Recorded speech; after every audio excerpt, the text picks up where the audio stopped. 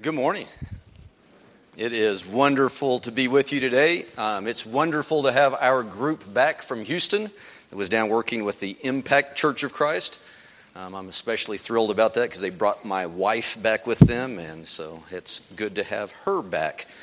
We bring one group back, and we sent another one on its way. We have a group that's up at Red River at the family encampment, working up there this weekend and the first couple of days of next week, so I ask you to keep them in your prayers as well, so don't forget about the people who are up there.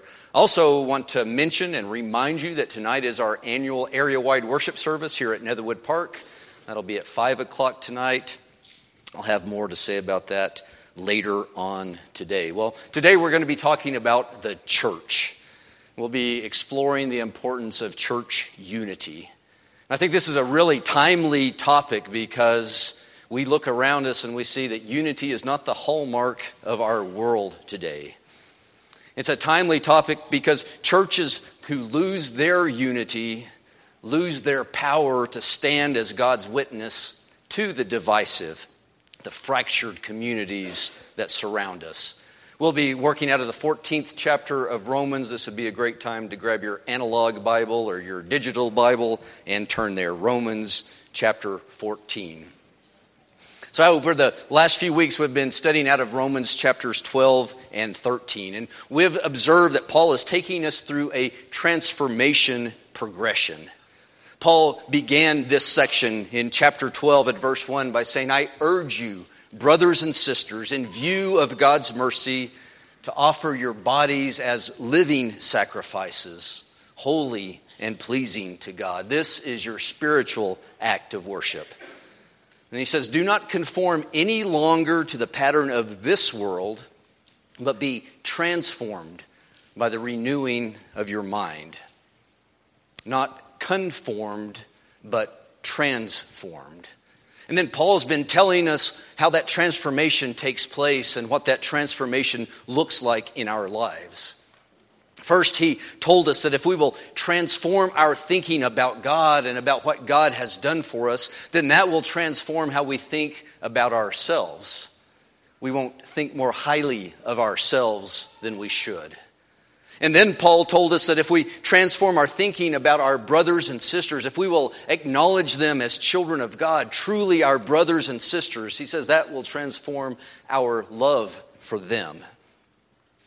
And then next he told us that if we'll transform our thinking about governmental authorities, if we'll recognize that they're put in place by God and are in service to Him, that will transform our submission to them. And then last week we heard Paul tell us to transform our attitude about our neighbors, our attitude about those who aren't like us. And Paul told us that if we love everybody like Jesus Christ, who needs the love of Christ, the impact of Christ's love will be transformed. It will be spread. It will grow. And then this week, we're going to see Paul turn his attention back to the church. We're going to hear him address a specific problem in the church in Rome. But we're also going to see that that specific problem is just one example of a more general problem. It's a more general problem that we see in the world around us.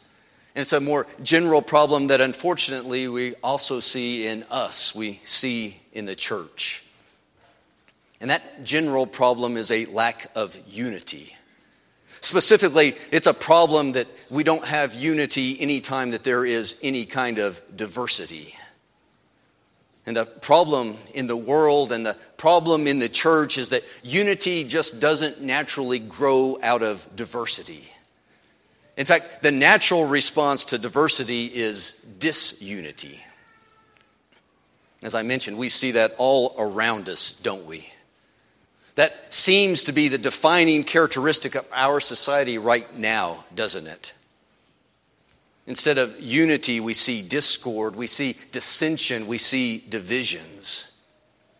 We see that any differences that we might have are used as a wedge to drive us apart. And for many people, it seems like the only path to unity that they're willing to offer is conformity. In fact, I think it's probably human nature to demand conformity as a condition of unity. Here's what human nature says.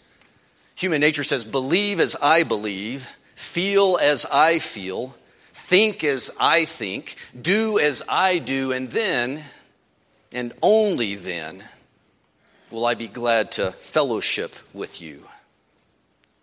That's the world's solution to unity.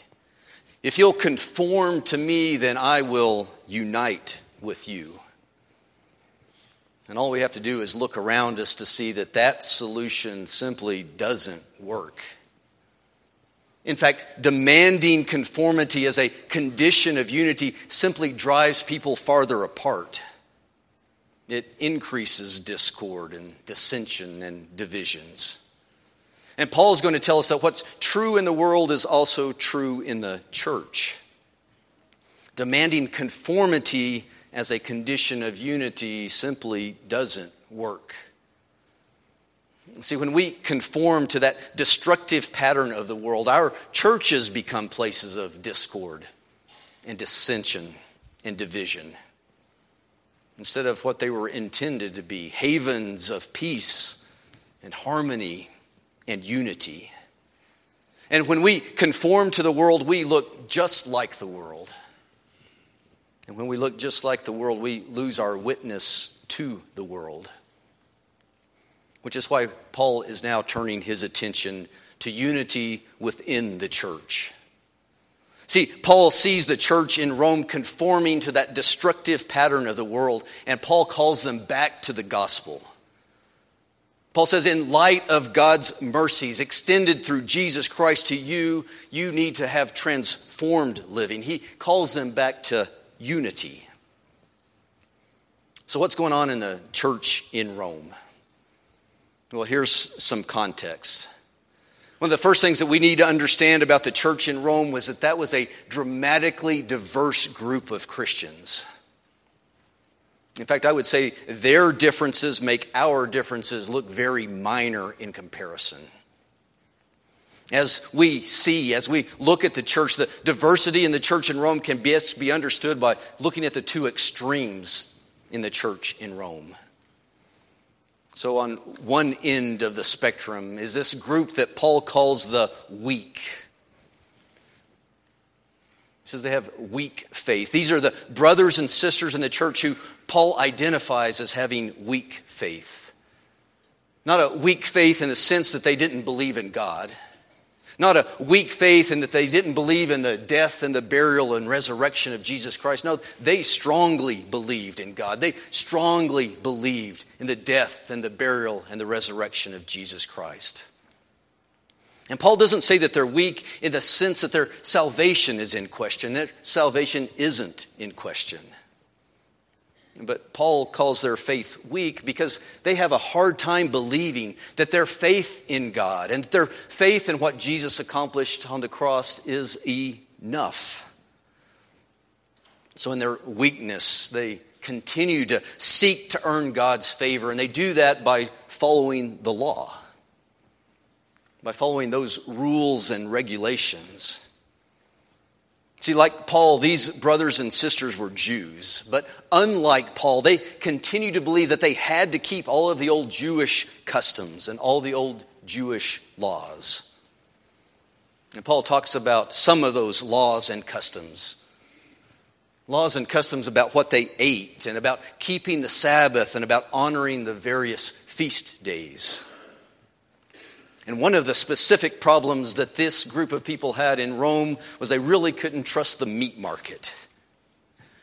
It was really difficult to be certain that the meat that you bought at the meat market was kosher.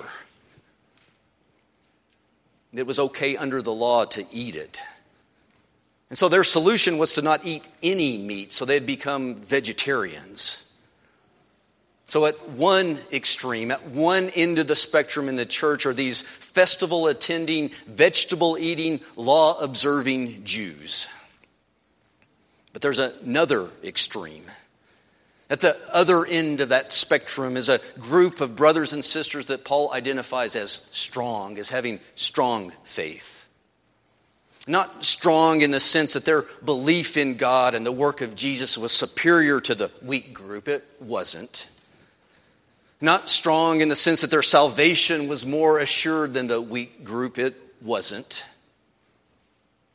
But Paul identifies them as strong because they didn't have a hard time believing that their faith in God and their faith in what Jesus accomplished on the cross was enough. So in their strength, they didn't feel compelled to seek to earn God's favor through following the law, through following those laws, those rules, those regulations. And unlike Paul, these brothers and sisters were Gentiles. But like Paul, they didn't believe they had to keep all of those old Jewish laws and customs. And because they didn't care about those laws, they didn't care about those customs, they were carnivores. They were probably omnivores. They didn't care where their meat came from. And they also didn't care about observing those Jewish festivals. So that's the other extreme of the church. These are the festival-avoiding, meat-eating, law-ignoring Gentiles. And they're a long ways apart. And believe it or not, those differences that they had led to tension. Tension in the church, tension between the groups. And make no mistake, what was playing out in the church in Rome then is a tension that continues to play out in churches today. Not about meat eating, not about Jewish festivals, but about various other issues. We see in churches today what we saw then, that the strong, in the case in Rome, it was those festival-avoiding, meat-eating, law-ignoring Gentiles. The strong tend to look down on. The strong tend to feel superior to their weak brothers and sisters. Feel superior to those who feel compelled to attend the festivals and not eat the meat. But that's not the only source of tension. To add to the tension, the weak brothers and sisters in the church in Rome and in the church today. In Rome, it was the festival-attending, vegetable-eating, law-observing Jews. See, the weak tend to judge the strong. They tend to judge the strong because the strong refuse to conform. They refuse to believe and feel and think and do as they do. So there's this tension. It's affecting their unity and it's affecting their witness to the world around them. So Paul steps in with a solution. So what's the solution to this kind of tension? Well, we all know what the easy solution is, right? Form two churches. Split apart. You've got those kind of differences. You form two churches. The carnivores for Christ could meet on the north side of town, and the juicers for Jesus could meet on the south side of town, and everybody could be happy and not deal with these differences and this tension. And that would be the easy way. But that's not God's way. Or Paul, as a person of authority, he could try to bring peace and unity by commanding those strong to just go along. Just humor them. Stop eating meat. Start attending those Jewish festivals. Just go along to get along. Or conversely, he could command the weak to stop taking the law so seriously. You could say, just stop it with the kosher food and all those festivals already. And that might be a tempting route to take, but that also is not God's way. Instead, Paul's going to show that the right solution, God's way, is to unite as one. Neither group conformed to the other, but everyone conformed and transformed to the image of Christ. So let's listen to the first part of Paul's unity solution for the church in Rome. Romans chapter 14, verse 1, he writes this. He says, "Accept him whose faith is weak, without passing judgment on disputable matters. Now, one man's faith allows him to eat everything, but another man whose faith is weak eats only vegetables. The man who eats everything must not condemn the man who does, for God has accepted him. Who are you to judge someone else's servant? To his own master he stands or falls. And he will stand, for the Lord is able to make him stand. Paul says, one man considers one day more sacred than another. Another man considers every day alike. Each one should be fully convinced in his own mind. He who regards one day as special does so to the Lord. He who eats meat eats to the Lord, for he gives thanks to God. For none of us lives to himself alone, and none of us dies to himself alone. If we live to the Lord. If we die to the Lord. So whether we live or die, we belong to the Lord. It's for this very reason that Christ died and returned to life, so that he might be the Lord of both the dead and the living. You then, why do you judge your brother? Or why do you look down on your brother? For we will all stand before God's judgment seat. It is written, as surely as I live, says the Lord, every knee will bow before me, every tongue will confess to God. So then, each of us will give an account of himself to God. Therefore, stop passing judgment on one another. Wow. Paul calls on them to do some difficult things, some transformative things. He starts out by saying, accept him whose faith is weak without passing judgment on disputable matters. You may be aware that has been a disputable matter in the church for years. What are the disputable matters? Well, those are the matters of opinion. Those are the matters of conscience. They are the numerous issues and decisions for which God hasn't given us clear guidance. And that isn't to say that they're not important. Oftentimes, like here in Rome, the disputable matters are very important. But we also know disputable matters are a minefield, aren't they? We could do this exercise. I could give you my list of disputable matters, and I know that many, if not all of you, would dispute my list, right? Just as I would probably dispute your list. Even our list of disputable matters is a disputable matter. So I'm not going to give you my list. But I will give you two extremes when it comes to disputable matters that are clearly wrong. So first, it is clearly wrong to act as if almost everything is a disputable matter of conscience. God has given clear direction in many matters. And if our conscience tells us that something is right when God's word says that it is wrong, then there is no dispute. Our conscience is wrong and God's word is right. But it's also clearly wrong to act as if almost nothing is a disputable matter of conscience. Yes, God has given us clear direction in many matters, but He hasn't given us clarity in every matter. God has given us the Bible, and the Bible is our guide, but He's also given us the ability to think and reason, and He's given us the Spirit to guide us and teach us, and He's given us brothers and sisters who walk along beside us. And as we see in the church in Rome, even God-fearing, Jesus-loving, Bible-believing brothers and sisters won't always agree. And you'll notice Paul doesn't tell us to agree on all things. Instead, he tells us to be united in all things. And that kind of transformed unity doesn't just happen. It doesn't happen naturally. See, the weak brothers and sisters, they've got to transform.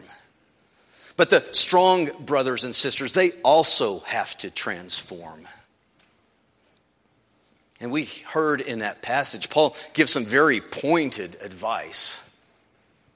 He asks some very direct and I think in many ways uncomfortable questions And they apply to both extremes in the church, the weak and the strong. Because of time constraints today, we're just going to consider Paul's questions for the weak. We're going to consider Paul's questions for those who tend to judge their brothers and sisters because they won't conform to their way of doing things. But next week, we'll look at Paul's questions for the strong. His questions for those of us who tend to feel superior to and look down on those who cling to traditions that they feel are no longer necessary. Two different sets of questions. So, which sets of questions should you listen to? Should you pay attention this week to the questions for the weak? Not of the weak, for the weak, those who aren't strong? Or should you wait for next week and listen to the questions directed to the strong? Well, if you're anything like me, you should listen to both. Because if you're like me, sometimes you're the weak brother or sister, and sometimes you're the strong brother or sister. If you're like me, it depends on the matter that we're talking about. See, in some cases, I'm the weak brother. In some cases, I judge you because you won't conform to the way that I think that things should be done. But in other cases, I'm the strong brother. I feel superior to you. I look down on you because you won't let go of things that I believe just don't matter. Sometimes I'm the weak brother. Sometimes I'm the strong brother. So if you're like me, you need to listen to both sets of the questions, which means that you need to come back next week, and that's not a disputable matter, so I'll expect you all to be here. So in the time we have left from Romans chapter 14, let's listen again to Paul's questions for the weak. Question number 1. This is directed towards my fellow weak brothers and sisters. Who are we to condemn someone whom God has accepted? If God has claimed them as his adopted child, who are we to say they aren't? You see, our attitude towards our brothers and sisters should be determined by God's attitude toward them. We should accept as God accepts. We should treat them as God treats them. So question number 1 is, who are we to condemn someone else, someone God has accepted? Question number 2, also directed towards my fellow weak brothers and sisters. Who are we to condemn someone else's servant? See, like us, our brothers and sisters' task isn't to please us. Our task is to please God. My task isn't to please you. Your task isn't to please me. Our task is to please God. God is our master. God is our judge. And he alone has the right to condemn. So question number 2 is, who are we to condemn someone else's servant? And question number 3, my fellow weak brothers and sisters, who are we to think that we are always right? If our God-fearing, Jesus-loving, Bible-believing brother or sister disagrees with us, shouldn't we open our minds? Shouldn't we open our hearts? Shouldn't we open our ears before we open our mouths to condemn? Shouldn't we acknowledge that they just might be right? Which means that we might just be wrong. And if we'll do that, we may not come away with changed minds, but we very likely will come away with a changed perspective and an increased respect for our brothers and sisters and a renewed love for them. See, in the church, thinking through a position, that isn't a sign of weakness, that's a sign of wisdom. Who are we to think we're always right? And the fourth and final question. My fellow weak brothers and sisters, who are we to think that our conscience should govern the actions of everyone else? To use the example in Rome, just because my conscience won't let me eat meat, just because my conscience won't let me miss a feast day, that doesn't mean that you can't eat meat. It doesn't mean that you can't miss a feast day. And Paul makes it very clear, and it's very true, that we absolutely must act according to our consciences. He doesn't tell the vegetarians to start eating meat. He doesn't tell those who are attending the festivals to stop attending the festivals. He believes that they should follow their consciences. But he also says we absolutely must not condemn others for violating our consciences. When it comes to disputable matters, I follow my conscience and you must be allowed to follow yours. We really must stop trying to be God to one another. As Paul says, to his own master he stands or falls. And he will stand, for the Lord is able to make him stand. And who are we to think our consciences should govern the actions of everyone else? Each of us will give an account of ourselves to God. And so let's accept one another just as Christ accepted us. And let's do that in order to bring praise and glory to God. To God be the glory. And may our unity stand as a witness to the divisive world around us. And may our unity bring glory to God. Let's pray.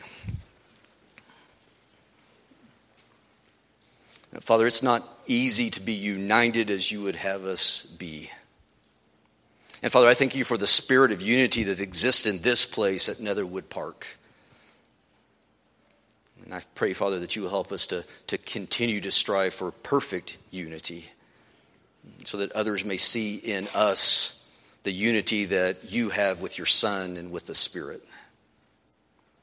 So, Father, help us to be people who open our hearts, open our minds, and open our ears. And Father, help us to be people who bear with each other, with the weak and the strong. And Father, help us as a church to always be strong in our faith in you. And Father, we pray this in the name of Jesus, who is the Christ. Amen. So don't forget, next week we'll have questions for the strong among us. It's going to be their turn to squirm as we ask them questions. Now I want to give you uncomfortable challenge number 26. Number 26 should ring a bell with you. That means that we're halfway through this year already.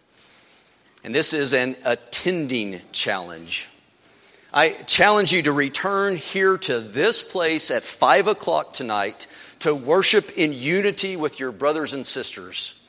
There's going to be some strong ones here and some weak ones here, but they're all going to come here. Let's be here to worship together in unity. It's at 5 p.m. Following that will be a Taco Hut dinner. That is something that really helps out the Student Center with their fundraising. But most importantly, I want you to be here to worship with us tonight. And let me say, Mike, just go dead. I'll say this loud. I won't condemn you if you're not here. I won't look down on you if you're not here, but I will rejoice to see you here.